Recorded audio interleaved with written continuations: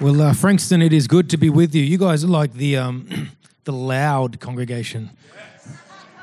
And the one with all the talent. Man, I've seen your head on 3 videos this weekend.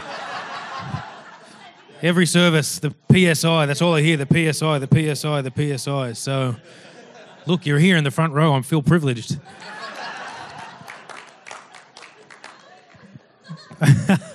But look, it's been 2 years since I've been with you guys, and it is a real privilege to be back. I want to thank you for all of the support you've given to the ministry of Open Doors. We, as Pastor Rob said, have been serving the persecuted church now for more than 60 years, started by a guy called Brother Andrew. Wherever Christianity bumps heads with governments or other religions and there's a fallout, we work with the local church and encourage them to keep shining as brightly as they can for Jesus. One of the things that sets our ministry apart is that by supporting our work, you're not really stopping anything. In fact, you're prolonging persecution. But my job is not to stop persecution. It's not even to stop it growing. It's to give people the strength to stand in the face of it and shine as brightly as they can. Because the reality is that wherever the gospel is being shared, persecution exists. It's almost an earmark of successful Christianity. And so what you guys are doing by supporting our work is helping people shine for Jesus in some of the most conflicted countries on the planet. And so my encouragement to you is please keep supporting it because it desperately needs your help. And one of the easiest things we can do is use the freedom we have here to give and to pray for those people. Another encouragement I want to bring you is that one of the beauties of my job is getting to travel all over the world and see what the church looks like. And it's the diversity of the church that makes it beautiful. Bayside Church, as far as the churches go that I speak in Australia anyway, you are among the most diverse churches I speak in. Looking around here, not only ethnicity, but also the fact that people from multiple walks of life and different sub-communities in our culture are welcome in this church sets you apart, and I want to encourage you. It's the beauty and the diversity of the church that makes it so beautiful. And so please be encouraged as I look around this room. It is incredible to see a number of nationalities that are represented, and it is not common within the Australian church. This morning, what I want to do is I want to take you on a little bit of a journey that I've had personally with the ministry. One of the things I love about the persecuted church is that, contrary to popular belief, which is always that it's the macabre, it's the broken, it's about the violence, it's about the suffering, it's actually one of the most hope-filled and beautiful things on the planet. It's also one of the most confronting. And what I want to do this morning is take you on a journey of mine that I hope will resonate with you. And it's a journey around the notion of obedience. Pastor Rob talked about a book, God Smuggler. Our ministry started by smuggling Bibles into believers who couldn't otherwise get them. I've had the privilege of smuggling Bibles into countries all over the world. One of the countries was China, and I remember I had 17 kilos of Bibles. We were up in the mountains outside of Hong Kong, getting ready for the next morning to take these Bibles down and hopefully make a successful delivery to persecuted believers. As we sat talking to some local believers from Hong Kong, he says to me, last time we had a group of foreigners here, we were standing at the border with our bags ready to cross, and we said, let's pray that we can get the Bibles through. He says, right there and then, the scanners blew up and caught on fire. He says, smoke, flames, all sorts of things. He says, let's pray the same thing would happen. And so here I am sitting up in these mountains outside of Hong Kong praying that we would get the Bibles through. And the next morning we're on the bus getting ready to drive down to the border, and this brother comes running out waving a piece of paper. He jumps on the bus with a big smile on his face, and he says it's a news report from a local website. He said last night at 8:30 the scanners at the Hong Kong border blew up and caught on fire, and they'll be down today. And so surely enough, we go down there, there's scorch marks, yellow tape, all the scanners are down. Bags are only being selected at random, and we were able to make the delivery. But later that day, as we sat with the underground church in China, I remember sitting with a believer. He must have been 60, 70, maybe even 80 years of age. We're talking about faith in the face of communism. He was speaking in broken English, and I was listening intently as he retold me eerily haunting stories about the cost of faith in China. As our conversation began to draw to a close, I simply said to him, well, brother, can I pray for you? And he says, yeah, I want you to pray that persecution never leaves China. I remember I thought that was a pretty odd prayer request. As I said to him, well, could you tell me more? Why? And he says, because we look at the Australian church as a prophetic example of what happens when faith becomes free. He says the value of Jesus drops. I want you to pray persecution never leaves China. I naturally followed up with, well, brother, would you pray for me? He says, yeah, I pray you'd be persecuted.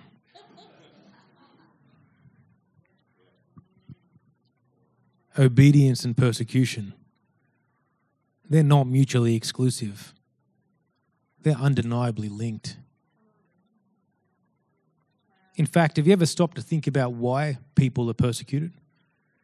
Every single instance of persecution in the Bible, whether directed at Jesus or his followers, was always and only ever linked to a public profession of faith or a public outworking of a life devoted to faith in Jesus. And now, more than 2,000 years on, in the more than 70 countries we work in, nothing has changed. If we want to stop persecution, we need only to stop people sharing the gospel publicly, showing the gospel personally, or outworking the gospel in community. We need only stop people being obedient. A good friend of mine, Helen Bahani, from a country called Eritrea, she spent 2.5 years locked inside a metal shipping container. It's placed in the middle of the desert and is crammed full of people. In fact, there's so many people in there that you can't all sleep at the same time. And if during the day you're unlucky enough to be on the outside of the group in the container and your skin presses to the side, it would burn to the edge of the container. In fact, she will often wear a shawl these days to cover her arms and that are covered in burns. On times when she was caught singing worship songs, they'll strip her naked, take her outside and force her to kneel on the jagged rocks. They'll make her hold a boulder so it would drive, the weight of which would drive her knees into the ground. On another occasion, she was caught writing scriptures of encouragement to prisoners. The guards grabbed her, they took her outside, placed her in the middle of the courtyard where everyone could see. They stripped her naked and forced her to her knees. The guard said to Helen, "Where is your Bible?" And she said, "I don't have one." He said, "I'll ask you again, where is your Bible?" She said, "I don't have one." He said, "Well, is it in your head?" And she said, "Yeah, it's in my head." He said, "Well, we're going to have to beat it out of you." He grabbed a wooden baton and started to beat her. Halfway through the beating, she stopped and she said to the guard, "I do not hate you, for you were just carrying out an order. But I need you to know I'm carrying out an order too. And that's not to deny Jesus. So carry on." The guard beat her within an inch of her life, threw her back into the container, and as she laid on the floor in the container, she began to worship. She sang, "Thank you, God, for the cold nights. Thank you for the hot days. Thank you for the bugs that bite my skin. Thank you, Lord. Thank you." I remember as I had this conversation with Helen in a cafe in Sydney, I asked her what must have been one of the most insulting questions she's ever been asked. Because you see, Christianity in her country wasn't illegal, but sharing the gospel was. All Helen had to do to be released was sign a piece of paper saying she would not share the gospel. And so I remember I said to Helen, "Man, you could be a Christian at home. You could sing, you could worship, you could pray, you could read the Bible. Why wouldn't you sign the piece of paper?" And without missing a beat, she looked straight through me and she said, "Because Jesus Christ is the medicine of the world and he must be shared." Obedience. You see, this is what the brother in China was wanting from my life. That I would share Jesus visibly, vocally, and valiantly, no matter the cost. Because I've got this sneaking suspicion that the divide between what you and I know as the persecuted church and the free church is not so much more than one's willingness to evangelize, no matter the culture or context. And could it be that if we're not experiencing some form of persecution in our lives, it's because Jesus can't be seen or heard in our lives? And if you think the persecution doesn't exist in Australia, I encourage you to just try sharing the gospel. Because as a ministry, we would say over the last few decades, most Western cultures have gone from Christian-valued cultures to non-Christian-valued cultures, and now we're fast heading towards anti-Christian cultures. The impact of which will either force us into our shell as believers, where we continue to take faith from our public lives to our private, or it will see us stand up for Christ and endure the resultant persecution. And between you and me, I fear that as a church, if we continue on the path that we are currently on, we are far more likely to fall into a place of cultural and spiritual insignificance than we are persecution. And if that happens, I fear that some of the greatest persecutors of the modern church will become Christian. Because the way that we speak about the church so rarely brings it honor. And it sees us fighting amongst ourselves, pulling each other down, not truly knowing who we stand for, with no biblical literacy, with no tenacity. We go for the easy target, and the easiest target is to pull each other down. As I wrestled with the whole notion of obedience and how visible Jesus was in my life, it reminded me of a time I was in Egypt speaking with a brother over there about evangelizing Muslims. And he said to me, Mike, the challenge with you guys in the West is you think that you share Jesus and then they become Christian. 0 to 100. He said it's fundamentally wrong. He said the way we look at evangelizing Muslims is this. It's as though there's a brick wall between you and them. He said every single brick in that wall represents a question. He says as you spend time answering questions, bricks come out. He says eventually the wall gets low enough that you can kind of see the brother's eyes. You still can't walk with them. He says more time, more questions, more answers, more bricks come out. Eventually the wall gets low enough that you can kind of get your arms through and you can hug them. You still can't walk with them. He says more time, more questions, more answers, more bricks. He says eventually the wall gets low enough that you can kind of get a foot through, and he says that's where the journey begins. He said to me, Brother Mike, how many questions in that brick wall can you answer? You see, there's a brick wall, a metaphorical brick wall between you and anyone else in your world. Whether they're from the LGBTI community, whether they're agnostic, whether they're atheist, whether they're Muslim. We've got to stop thinking that it's like, hey, you know what, we go and tell them about Jesus and they become Christian. Our job as believers is to identify what the brick wall is and what it's made up of. For some people, it can be talking about death. It can be talking about change. It can be talking about wealth. Our job is to find out what is the brick wall between us and them and how can we best ask questions into it. One of the easiest ways I find of doing this with Muslims is that whenever I'm in a cab with a Muslim, I'll ask them all about their family. I'll ask them all about their wife and their kids. It'll eventually get to religion. And then I'll say something along the lines of, do you mind if I ask you a really personal question? Inevitably, the answer is no. And I say, well, could you tell me, who is Jesus to you? They are more than happy to answer that question. And then when they finish answering it, I will inevitably say, would you mind if I tell you who Jesus is to me? You see, again, it's too often that we think, hey, let me just go and tell you about Jesus, then you change. Well, you know what? Unless we show respect to the other side, no matter who they are, Muslim, agnostic, atheist, whatever it is, we can't expect them to change. As part of this journey, I found myself reading some of Paul's writings in Philippians. And the thing that I love about Paul, and it really only dawned on me this year, is the reality that Paul actually never met Jesus personally. I'm not saying he didn't encounter him on the road to Damascus. But what I am saying is that one of the most prolific writers in the New Testament is not too dissimilar to you and I. Because whether it was 10 years after Jesus' death and resurrection or 2,000, he never sat down with him. He never ate with him. He never talked with him. He never learnt from him. But isn't it funny that when you read the Bible, the way Paul speaks about Jesus is often so vastly different to how I speak about Jesus? Just think through that in a biblical sense. So much of the New Testament is written by someone who is in exactly the same situation as us. I want to read you a few verses from Philippians, just starting at verse 20, Philippians 1, verse 20 through 24, and it says this, "For I fully expect and hope that I will never be ashamed, but that I will continue to be bold for Christ as I've been in the past. And I trust that my life will bring honor to Christ, whether I live or die. For to me, living means living for Christ, and dying is even better. But if I live, I can do more fruitful work for Christ. So I really don't know which is better. I'm torn between the two.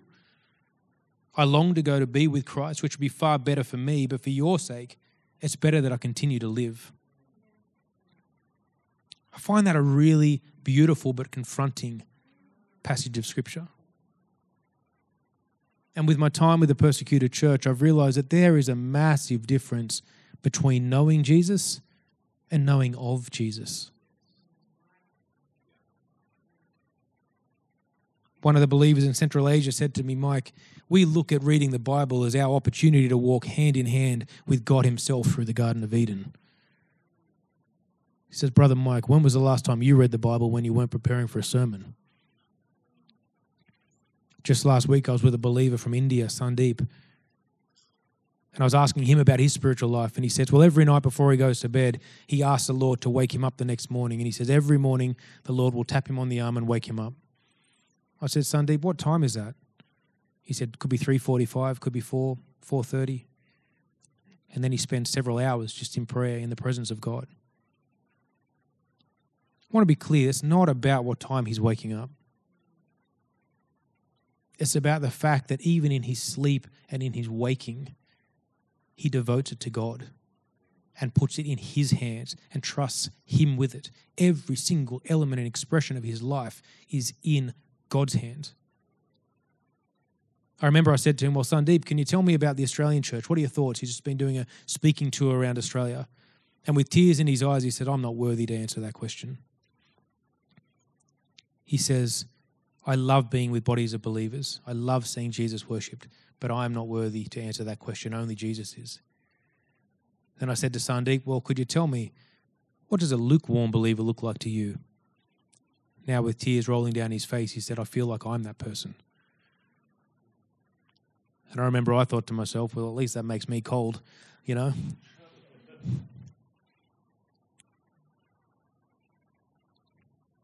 You see, the persecuted church will tell you that the simplicity of the gospel is being able to articulate who Jesus is and what he's done in your life.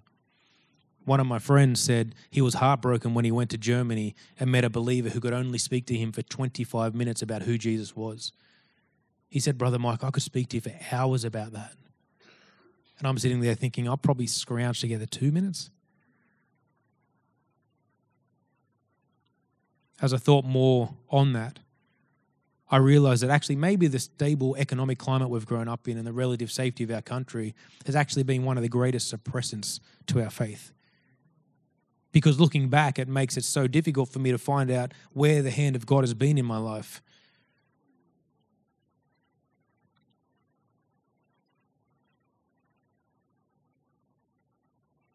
A brother in China said to me, Mike, persecution is the enemy's second best tactic. His best is materialism. He said, picture this, the enemy has a barrel of a gun pressed towards your temple and he says, renounce Christ or I'll pull the trigger. Li Chin says 9 times out of 10 in that moment, you'll find the courage not to deny Christ and the trigger will be pulled. He says, now picture this. The enemy says, fine, Mike, you can have it all. He takes you to a warehouse. He says you can have a house, money, cars, friends, fame, food, whatever it is you want. And more than that, you can have Jesus. There he is, anytime you want, sitting on a throne. Li Chin says, it's not long before you get so caught up in playing in the blessings that you don't even realize that Jesus Christ has left the building. And he says that is the problem with materialism. Another brother said to me in Iraq, Mike, your challenge is that you're more in love with life than you are Jesus, and it makes you unwilling to die for him. We'd just flown into northern Iraq at the height of ISIS. I mean, ISIS had just torn the place up. Thousands of people were arriving on foot, men, women, children, grandparents, people sleeping in the streets, gutters, courtyards of churches. This guy was telling me how he has 5 children, and at night as they sleep in a courtyard of a church, he has to hold them as high in the air as he can to stop the rats getting them.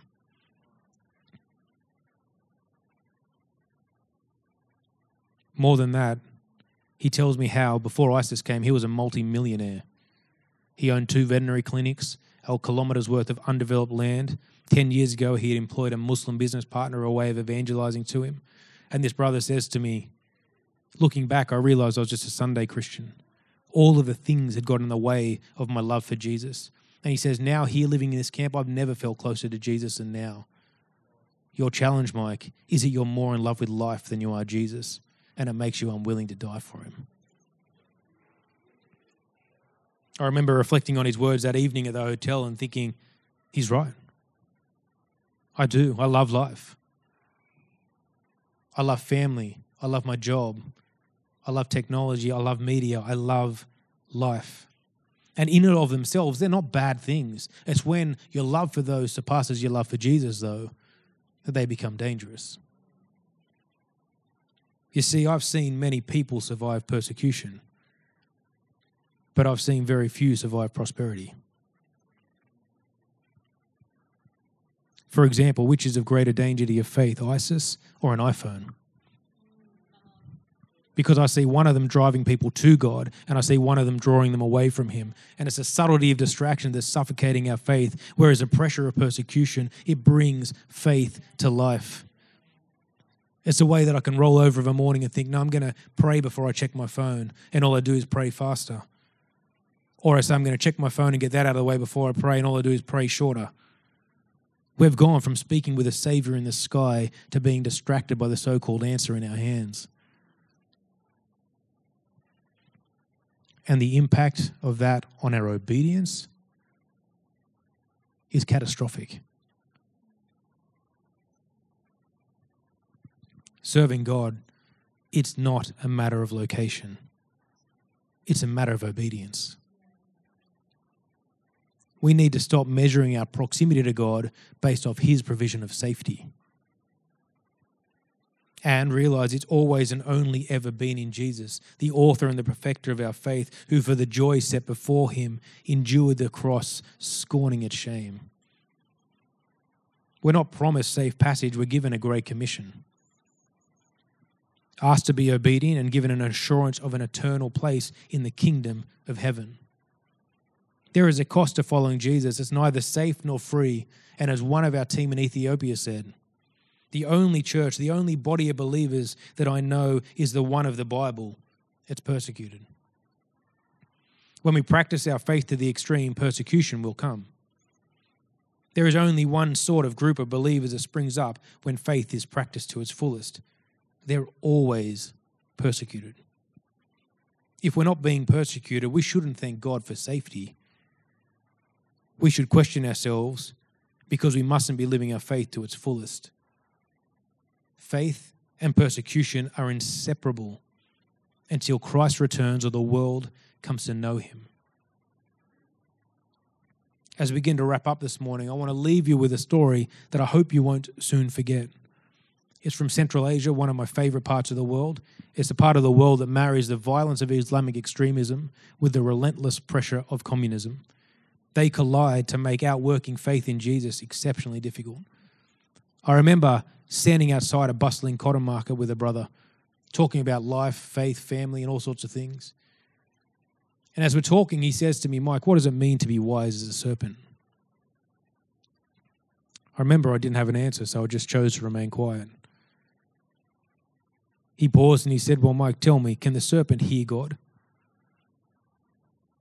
Again, inadequacy and fear of getting it wrong rendered me silent. And he said to me, Mike, the serpent can hear God, but doesn't obey God. My friend paused and with a warm and genuine tone said, sounds a lot like you, right?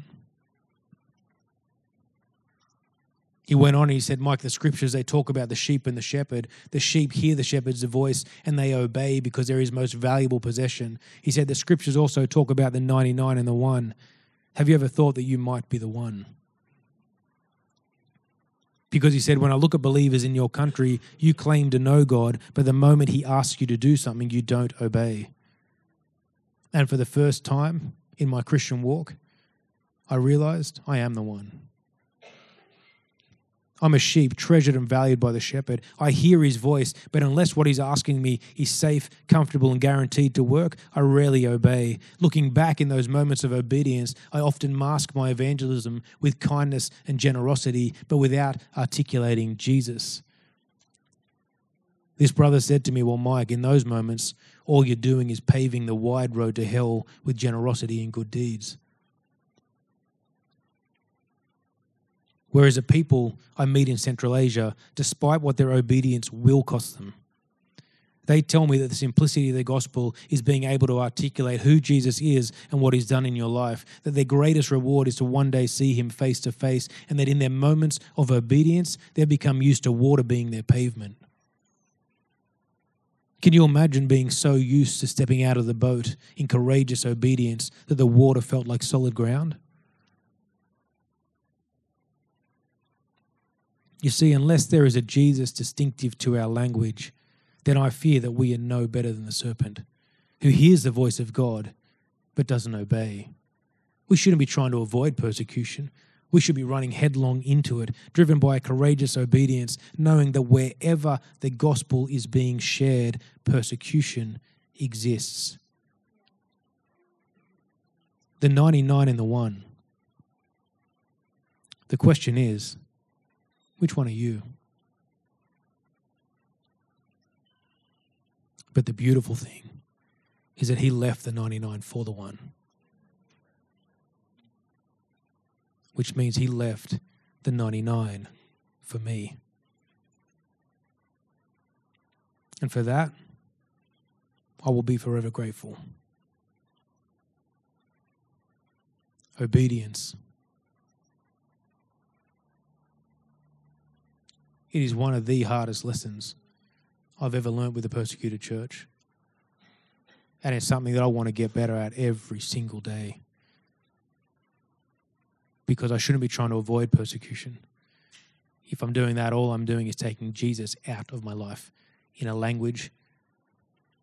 I need to figure out how to share him visibly, vocally, and valiantly, no matter the cost. Let me pray for us. Loving God, we come before you this morning and we thank you that, Jesus, you are the one true God, that you have no rival, you have no equal, and that yours is the name above all names. And so, God, I pray today that we would be more attentive to your voice, but more than that, we'll be more courageous in outworking it. Lord, I pray that we would have the courage to step forward, that we would share you visibly, vocally, and valiantly in our lives, that we would realize that you truly are the medicine of the world and that you must be shared. And so, God, I speak over this church, greater courage and greater wisdom, greater awareness of your voice in their life. I thank you for the community of believers here. I thank you for the beauty of diversity. And I pray that as we leave here today, that we would find ways of bringing you back into our life vocally, visibly, and valiantly. And so, God, we pray this in the wonderful and the most powerful name of your wonderful Son, Jesus. Amen.